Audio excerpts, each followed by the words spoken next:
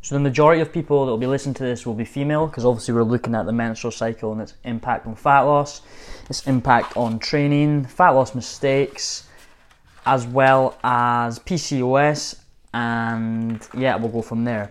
If you're a guy listening to it, then you're going to obviously have to respect women a lot more after this, because I definitely do. So to start, we'll basically kind of overview it, and over a 9-month period where a female is pregnant, they need around about 50,000 additional calories on top of what they usually do to support that kind of baby through obviously growth and development, which obviously takes a lot for a woman to kind of take a newborn into this life, or it takes a guy about, I don't know, the best part of 30 seconds, but that's a topic for another day.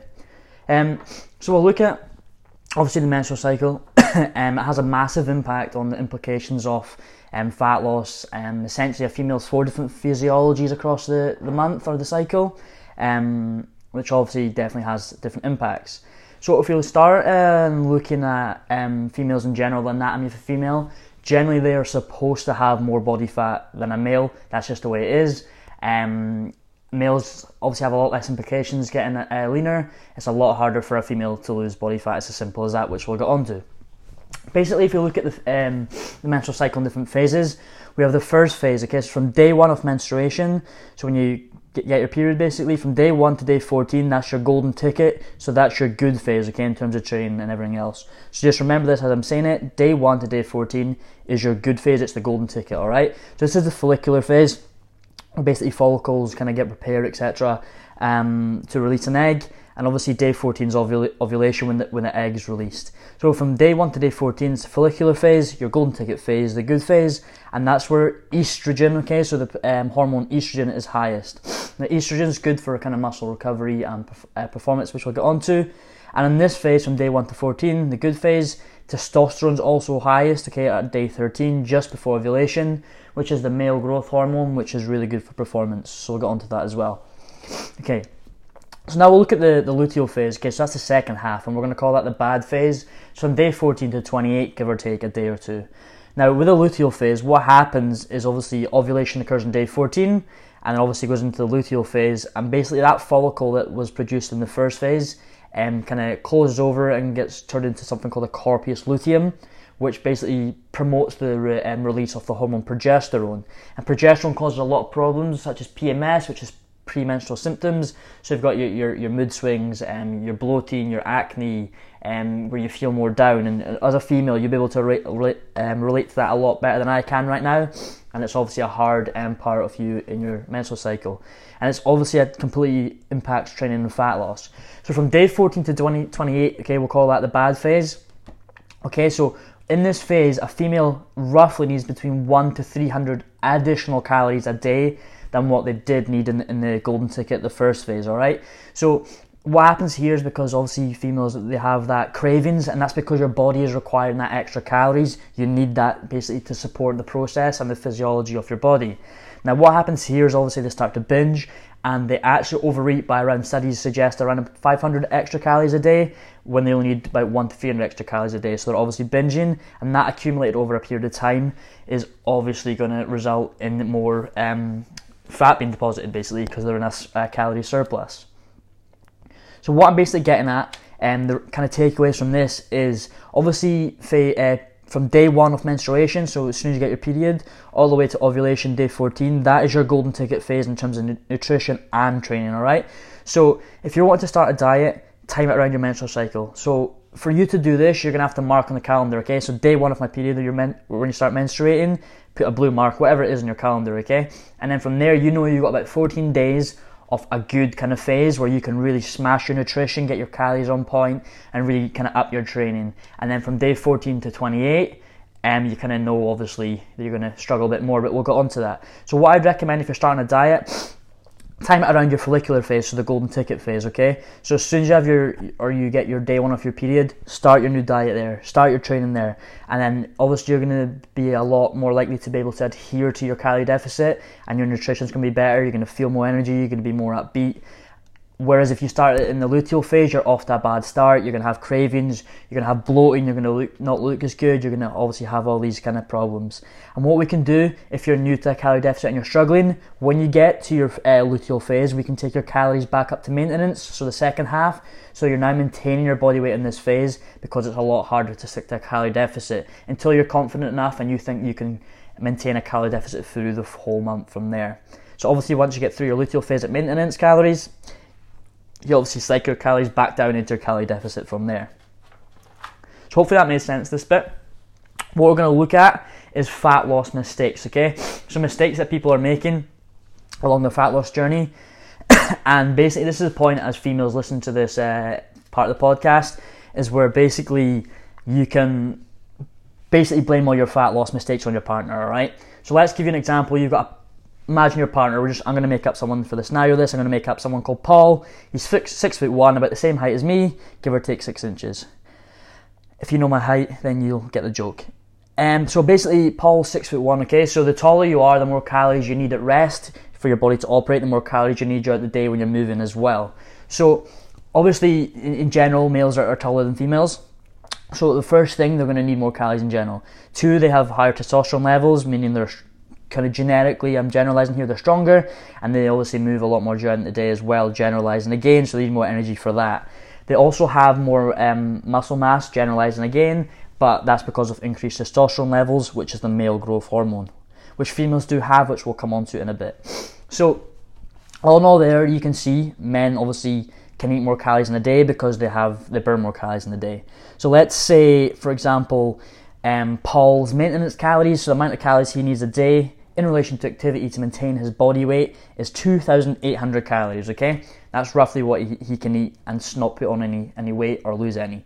Now, you're a female, let's say you're 5'6", and your maintenance calories to maintain your body weight is only 1,600 calories, okay? Or we'll call it 1,800 calories. So it's 1,800 calories to maintain your body weight.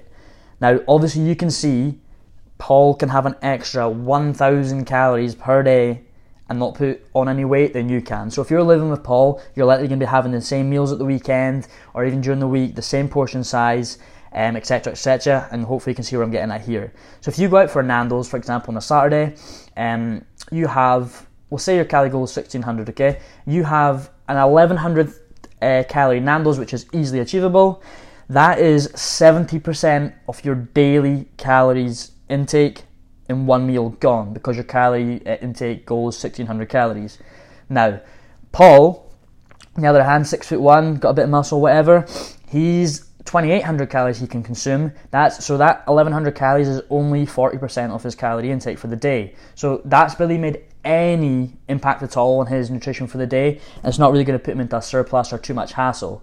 So it's the same as a guy that's 5'6" like myself. It's a lot harder for me to lose weight than it is, or I can make more mistakes, than it is for someone at 6'1", because that Nando's has took such a chunk out of my daily calories, and for someone that's obviously a lot taller, it's not really kind of made that much of a difference at all.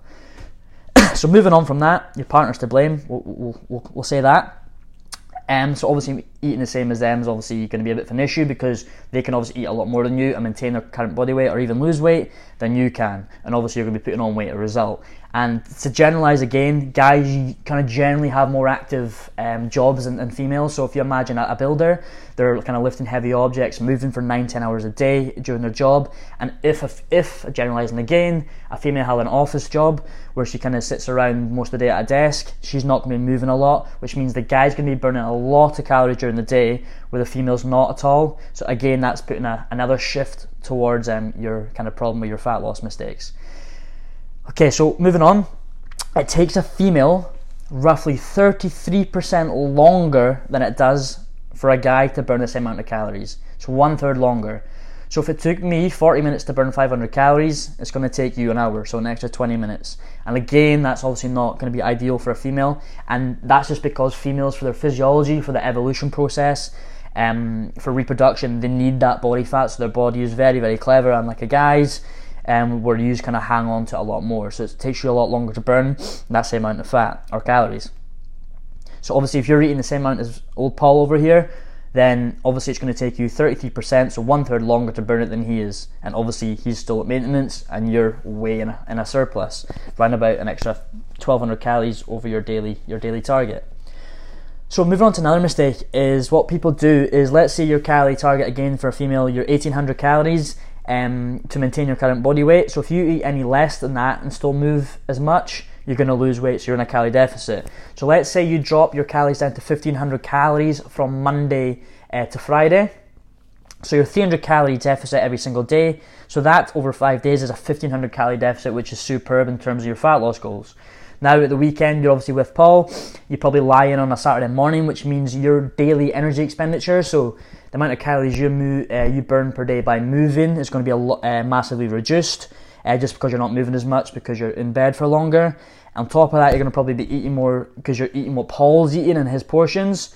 So you're going to be straight out of your deficit. So if you have an extra 750 calories on top of your 1800 to your maintenance than what you usually have, which is easily doable by an extra meal or so, and the same on Sunday, that puts you in a 1,500 calorie surplus. So you've had your 1,500 calorie deficit Monday to Friday would been perfect. Now on the Saturday, you've had 750 calories extra, and on the Sunday, which makes 1,500 calories. So you're literally straight back at maintenance, and you've not obviously lost any weight because you're obviously even again. So that's another mistake, being very good during the week, then obviously going over the weekend and eating what your partner does, or moving less, kind of ideas. That's why it's so important for us to have a daily step goal. If we have a daily step goal of 10,000 steps, then we know at the weekend we're just as active as we were during the week by moving. So then we're kind of obviously going to be a lot better off in the terms of the calories that we've burned, even though we're kind of eating more. It's not going to eat into our obviously problems as much. Luckily, we kind of do a couple of things to kind of reduce the damage that's going to kind of make. Basically, we'll go into that in a second.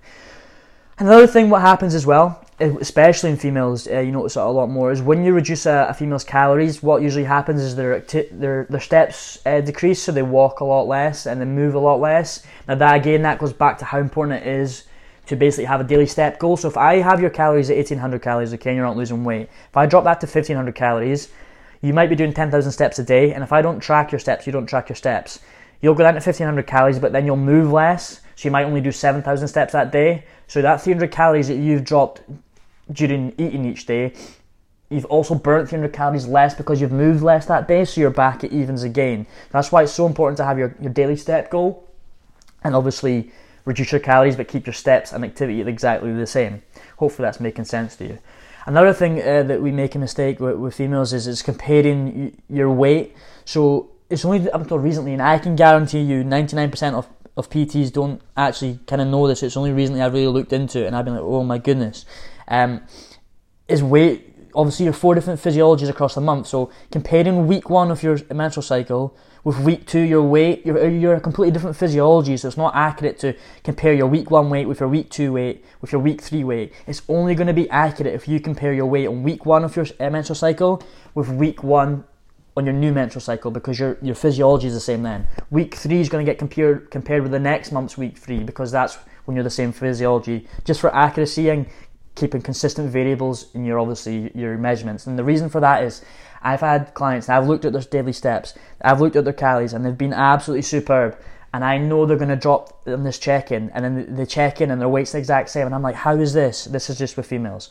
And then the next week they're not quite as good, but because they've done so well the last week, there were new check-ins like a couple of pounds down. I'm like, how is that? And it's because obviously on week 4, when you've got PMS or premenstrual symptoms such as bloating, etc., then obviously that's going to affect your weight.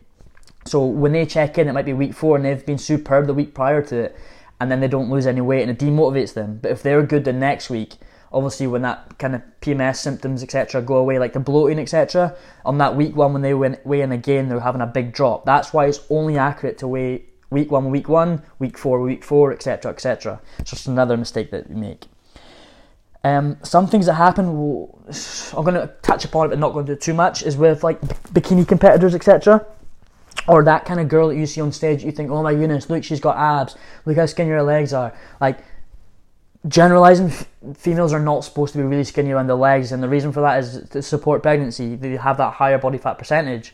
So girls obviously look at people in a magazine and be like, I want to look like that, but is that female healthy? And the reason why I'm touching upon that is looking at bikini competitors. And if you don't know what that is, it's basically that people that stand up on stage and fake tan females looking really lean in a bikini, and that's the kind of goal, is to look as slim, skinny and lean and defined as they can. And it's fine because that's what they want to do, but the problem with that is there's massive problems in terms of their menstrual cycle. So they go through something called amenorrhea, which is complete loss of the menstrual cycle, and that's basically their body saying to them, listen, you're far too low in your body fat for you to reproduce, so your physiology, you're not meant to be in that kind of state, you're not healthy at the moment. And that's the kind of problem. I know personally bikini competitors that obviously compete and they not had their menstrual cycle in 6 months. This is even after competition when they start eating again, because their hormones are all over the place. They're not kind of feeding their body right to the correct amount of calories. So just count yourself lucky if you're not in that situation.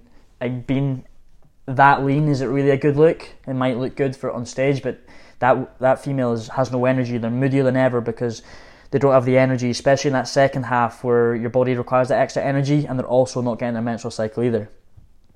So what I would recommend, obviously, for that fat loss mistakes, especially at the weekend when you're with your partner or a male in general, is to actually introduce intermittent fasting at weekends. So what that is basically a fasted window where you only eat from 12 noon till 8 p.m. at night. And there's nothing special about this. All it does is give you a smaller window to eat, which means you're more likely to eat less calories in that window, and that can be really helpful. So if you have a kind of weekend of eating, so you're eating out, having a Nando's, whatever it may be, going out for lunch, if you basically miss breakfast, for example, you're saving a couple hundred calories there that you can obviously implement later on, so you're not having as many calories throughout the day. So if you go out for your meal and your lunch and a dinner, whatever it may be, and you have breakfast, that's obviously a big dent. But if you take away breakfast, it's obviously not as big a dent. Another thing you can do is think of your calories over the week. Okay, so you're going to have a daily average. So your daily target is 1,800 calories, okay? We're just giving you an example here. It's not going to be specific to you. So it's 1,800 calories. If we times that by 7, that gives us 12,600 calories. So if we look at that over a week, we can still hit 12,600 calories even though you don't stick to your calories every single day. So let's say your target's obviously 1,800. Let's say on Monday and Tuesday you have 2,000 each day, so you go over by 200 calories each day. So we're 400 calories above our plan, if you like. Now we can strip that back on Wednesday and Thursday by having, we can obviously have 1,600 calories, so 200 calories each day less than our goal. So we were 200 calories up Monday, Tuesday, but we're 200 calories under Wednesday, Thursday. So now we're obviously straight back to normal. So we were 400 calories up on Tuesday, and then obviously on Thursday we took it 400 calories down, so now we're even again. Another thing we can do is, also basically what I'm trying to say there is your calories don't have to be bang on every single day, as long as over the week they add up to 12,600. So you could have 3,000 calories on Monday, as long as over the week it averages out at 12,600. So obviously that's just going to make you a big deficit for the rest of the week, where you're going to have to go a lot lower than 1,600 calories to get to that. The other thing we can do is pull back your calories before the weekend. So at the weekend, for example, if you know you've got a weekend of eating, if you're obviously your maintenance calories is 1,800, so you'd obviously drop to 1,600, for example, to create your 200 calorie deficit.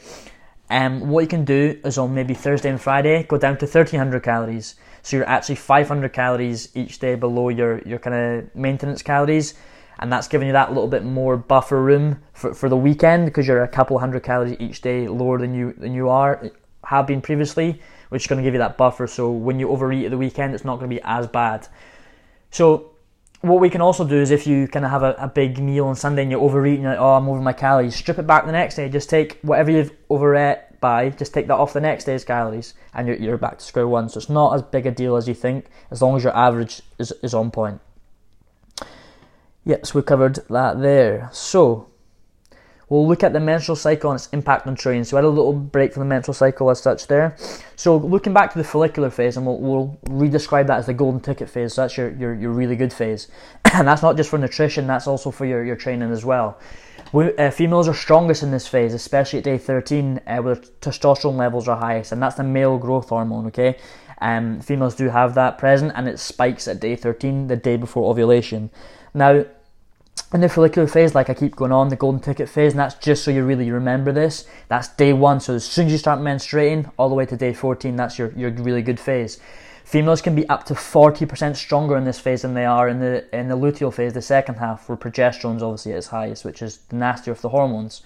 So what I'd recommend massively, especially for females, is to really focus on progressively overloading here. So from day 1 to 14 of your new menstrual cycle, really focus on getting your personal best, upping your weights when you feel like it, really pushing that a little bit harder than usual, because this is where your physiology is allowing you to do that. Use that wisely and cleverly and really push more there.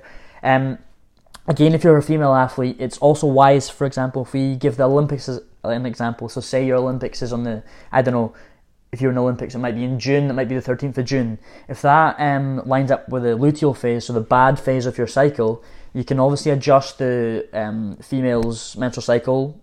Upon recording this, I don't actually know how, but I will look into that. And obviously if you're 40% kind of stronger, or 40% weaker, shall we say, in the luteal phase, so the second half, lining your menstrual cycle up with that's going to give you a massive, obviously, downgrading your performance. So someone that's maybe not as good as you, not as fit as you, not as strong as you, may beat you just because they're at a good stage of their cycle where you're not. So obviously lining your cycle up with that first 14 days around that event is obviously going to be paramount to performance. Now if you look at the luteal phase, again, that's the bad phase, so that from day 14 onwards, so progesterone's highest here. Now, progesterone brings about that PMS symptoms, that premenstrual symptoms, which like bloating, lack of energy, fatigue, mood swings, feeling really hungry, overeating, which is obviously not great for training, and you also feel a lot more fatigued as well because your body's needing that 100 to 300 extra calories a day, and obviously that's going to reduce your energy levels. Where am I going with this? So, and again, because progesterone is the main hormone in the second phase, estrogen's not as high, so that's the hormone, the good hormone, shall we say, in terms of training. That's which is obviously spiked in at its peak in the first phase from day 1 to 14. And basically this estrogen is really good for muscle recovery, and obviously it's not as present in the second half of the phase, which means your recovery is going to be suboptimal as well. So really pushing your training here is going to be at a little bit of an end. And the reason why I'm touching upon this, because I notice clients, female clients, is look, they'll be in maybe 2-3 weeks ago and they'll be really strong, and then they'll be in again and they're kind of a wee bit off the mark. I'm thinking, why is this? And obviously because it's lining up with the second half of their cycle, with their suboptimal recovery, suboptimal energy levels, not feeling as good, etc., etc., and they have that 40% reduction in or up to 40% reduction in performance. Hopefully this is making sense. In the second half of your cycle, females are also at risk of greater injury because of increased elasticity, especially at the hips. So what I mean by that is you're more likely to have dislocations, etc. And the reason for that is if you imagine your hips being held together by elastic bands, i.e. ligaments and tendons. On day 1 to 14, so the golden ticket phase, so from day 1 of your menstrual cycle, when you start, we have your period starts, your elastic bands around your hips, i.e. your ligaments and tendons, are tight and strong and stable, they're really supportive. But on day 14 onwards, where progesterone's released, they become a lot more elasticated. So you imagine loose elastic bands, so your kind of pelvis and hip area doesn't have that stability, and they're a lot looser as such, which kind of heightens your chances of dislocation. The reason why I'm saying this is you're kind of probably thinking, shit, that second half of that phase is really not good for training hard. And what I'm not saying to here is slacking off your training. I'm just saying here, maybe if you're really trying to keep a track of your menstrual cycle, to maybe not push as hard here, save that for day 1 to 14, and then from day 14 to 28 to maintain, and not really think about pushing and try to overload and thinking, oh, why am I not as strong here? And that's obviously the reason. So don't slacken off, just maintain it, and don't try go for PBs, personal best then. Don't expect to just maintain what you've been doing, and obviously that day 1 to 14, when you get back to it, the golden ticket phase, then really try and smash it from there. So obviously my recommendations here, you know what they're going to be, is use that weeks following menstruation. So as soon as menstruation starts to ovulation, day 1 to 14, to really overload and push your training. Try that for that personal best, try and go up that weight. And then obviously that luteal phase, don't slacken off, just maintain, and then obviously until you get back to day 1 again of your new cycle. So hopefully that's making sense. Now we're going to move on to polycystic ovary syndrome, and this is a big bear of kind of pain in a lot of females' lives. and it's a lot more common than people actually think.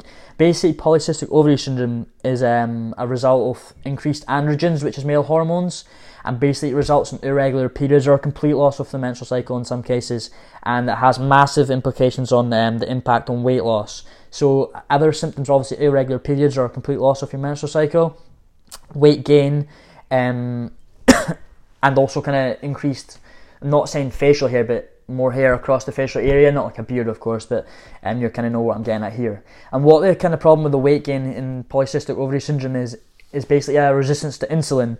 I'm going to take a little bit of time to kind of really, this is getting towards the end of the podcast, but to kind of explain what insulin resistance is. So if you imagine, I wish I could kind of do it in a video here where I can use my hands to explain a bit better. If you imagine when you eat kind of sugar foods, carbohydrates, what happens is initially it goes into your bloodstream, okay, so it's in your blood, so it's called blood sugar. Now there's an optimal level of sugar in your blood, okay, and when we exceed that, which we always will when we eat, our blood sugar spikes. Now it's not optimal for our body to have really high blood sugar, so what our body does is really clever, and it releases the hormone called insulin from the pancreas, and basically what happens there is insulin does convert that blood sugar, okay, into stores. So it tries to, first it's going to put it into muscle, because obviously our muscles are using a lot of energy, so it's going to go straight to muscles. Okay, then it's going to put it into the liver, and then if both the muscle glycogen, so the muscle sugar storage, and the liver storage is full, then it's going to deposit it as fat, okay, and that's when obviously we're eating in a calorie surplus, where we're depositing it as fat. Now the problem with being insulin resistant is our blood sugar is really high, and then we convert, obviously because our blood sugar is high, our insulin's released, and because we're resistant to insulin, our muscles that you obviously go to deposit that sugar stores in, don't uptake it, they don't absorb that nutrients and sugar, they're kind of resistant to it, they don't want that when they really are requiring and needing it. So what happens then, it gets deposited as fat. Now that's fine because it's still the same amount of calories, but then what happens there is your muscles are still screaming out for energy, so then basically it's going to make you want to eat more food and kind of consume more calories to get that energy in your muscles, but obviously by eating more food it's putting you further into calorie surplus. So to kind of recap what I'm getting on there, because I kind of went a little bit off, is obviously you're resistant to insulin, so obviously insulin's released because your blood sugar is too high, it tries to put it into your muscles to store it there, but your muscles don't want it because it's resistant to insulin, so then it goes and puts it as fat. But your muscle's still needing the energy, it's still screaming out for it, so it's making you crave more food, eat more food, etc. And the problem with your obviously being insulin resistant, it means there's more sugar in your blood than optimal levels, which puts a lot of pressure on the pancreas because it's more insulin's being released and produced, which obviously makes the pancreas work overtime, which puts you at massively higher risk of type 2 diabetes and pre-diabetes, and also dizziness as well. And I notice with my clients that have said they have PCOS, they're the ones that tend to get a bit dizzier in the gym, and it's kind of all making sense now, obviously. Another problem with PCOS is reduced metabolism, and I don't want to go too far into metabolism because people just blame it on, I'm not losing weight because my metabolism is not as fast as my friend, and that's not the case. Your metabolism only really changes as you lose weight, so the lighter you get, the less calories you burn at rest, because your body doesn't need as much energy to obviously kind of keep yourself functioning, basically. But with PCOS, you do have reduced metabolism, or it can be seen. So obviously, reduced metabolism means you're burning less calories at rest. So if you were say identical twins, okay, and you moved the exact same, you had the same job, you did the exact same workout in the gym, and you ate the exact same calories, yours would look exactly the same, and you'd have the same level of body fat and strength, etc. However, if one, let's say, for example, did have PCOS, they don't burn as much calories at rest just when they're lying down over a 24-hour period. So if they're eating the same amount of calories, they're going to obviously massively kind of put on more fat than the other one because they're not burning as much calories at rest. So they might only burn 600 calories over a 24-hour period at rest when they're doing nothing, whereas the other twin might burn 1,400 calories at rest when they're doing nothing, because obviously 50% of your energy in a day, roughly, that's burned comes from your metabolism. It burns a lot of calories, a lot more than you think. So obviously, that's a massive kind of difference there, and someone with PCOS basically isn't able to consume as many calories because they're not burning as many calories naturally, basically, without movement. So that's when, if I was to say to someone, another personal trainer, for example, oh, my client here is 5'8", whatever weight, and oh, she's on 1,000 calories, they'd look at me like I'm an idiot. And that's because if they didn't understand PCOS, which is obviously not very covered, or the menstrual cycle, it's not a very well covered area by PTs, they would look at me like I'm an idiot. But because I understand and know about this, it might be perfect for that client to be in that amount of calories, because they're obviously not burning as much at rest, so they require that low calories because they're not burning as much, so obviously to put them in a deficit. So hopefully that's making sense there. So I'm going to go into the recommendations and close up this podcast here just in a minute or so, and give a silver lining for PCOS. So the recommendations that I have personally for myself for people with PCOS is to basically manipulate your carbohydrate intake, so your foods, around your workout. And the reason for this is because if you eat carbohydrates just before or just after your workout, your muscles are going to be worked, obviously, in the workout, which means they're going to be screaming for energy a lot more than they would at rest. They're screaming for nutrients, they're screaming for sugar, which is going to make you more sensitive to insulin, which basically means you're going to be more likely to uptake and absorb that nutrients into the muscles instead of just depositing it as fat and obviously making you eat more after. So basically just making yourself more able to absorb that nutrients obviously makes a lot more sense to time your carbohydrates around your workout. I'd also massively recommend resistance training. If you go out a cycle for an hour at a really slow pace, your body doesn't need a large amount of energy quickly. It's just slow little bits of energy, so your muscle can easily kind of keep up with the amount of energy it's getting. It's not bothered at all. But if you do resistance training, so weight training, and you lift a weight for 10 reps, that's a short amount of time where your body needs a massive amount of energy as quick as possible, so your muscles are screaming out for it. So basically what's going to happen there is your muscles are going to be a lot more likely to uptake and absorb that sugar and that nutrients as a result of that. So I'd massively recommend resistance training to try and increase your sensitivity to insulin and stop you being as resistant, if that makes sense. And obviously a high protein diet as well. So to finish off this podcast, silver lining for people with PCOS is they're less likely to suffer from PMS just because of the irregular menstrual cycle. So the premenstrual symptoms, such as basically moodiness, cravings, as much bloating, etc. And because they're irregular menstrual cycle, they actually have a lot greater chance of having a lot better performance. And this is because of a couple of things. Because of obviously increasing male hormones, they've got better recovery because estrogen's present for longer and they're more in that golden ticket phase for a longer duration. So their performance is basically enhanced for a longer period of time, and upon training, etc., that's always going to be a massive, massive bonus. And when you actually study the top female athletes in the world, a lot of them either have PCOS, underlying symptoms of PCOS, or they're very, very good at manipulating their menstrual cycle around the event they're peaking for. So hopefully that cleared a few things up, obviously, about the menstrual cycle and the massive, massive impact it does have on females' physiology, obviously training, on females' fat loss efforts, etc., etc. And hopefully you've took a few things from that. So the recommendation overall I would have is have a calendar. Day 1 of menstruation, so when you get your period, mark it in blue. And then the next month when you get your period, mark it in blue. Then you can kind of see roughly where your menstrual cycle is starting and ending, and you can kind of plan your training around that and your nutrition as well. So hopefully that's made sense and this has helped a lot of people, and we'll post another one next week.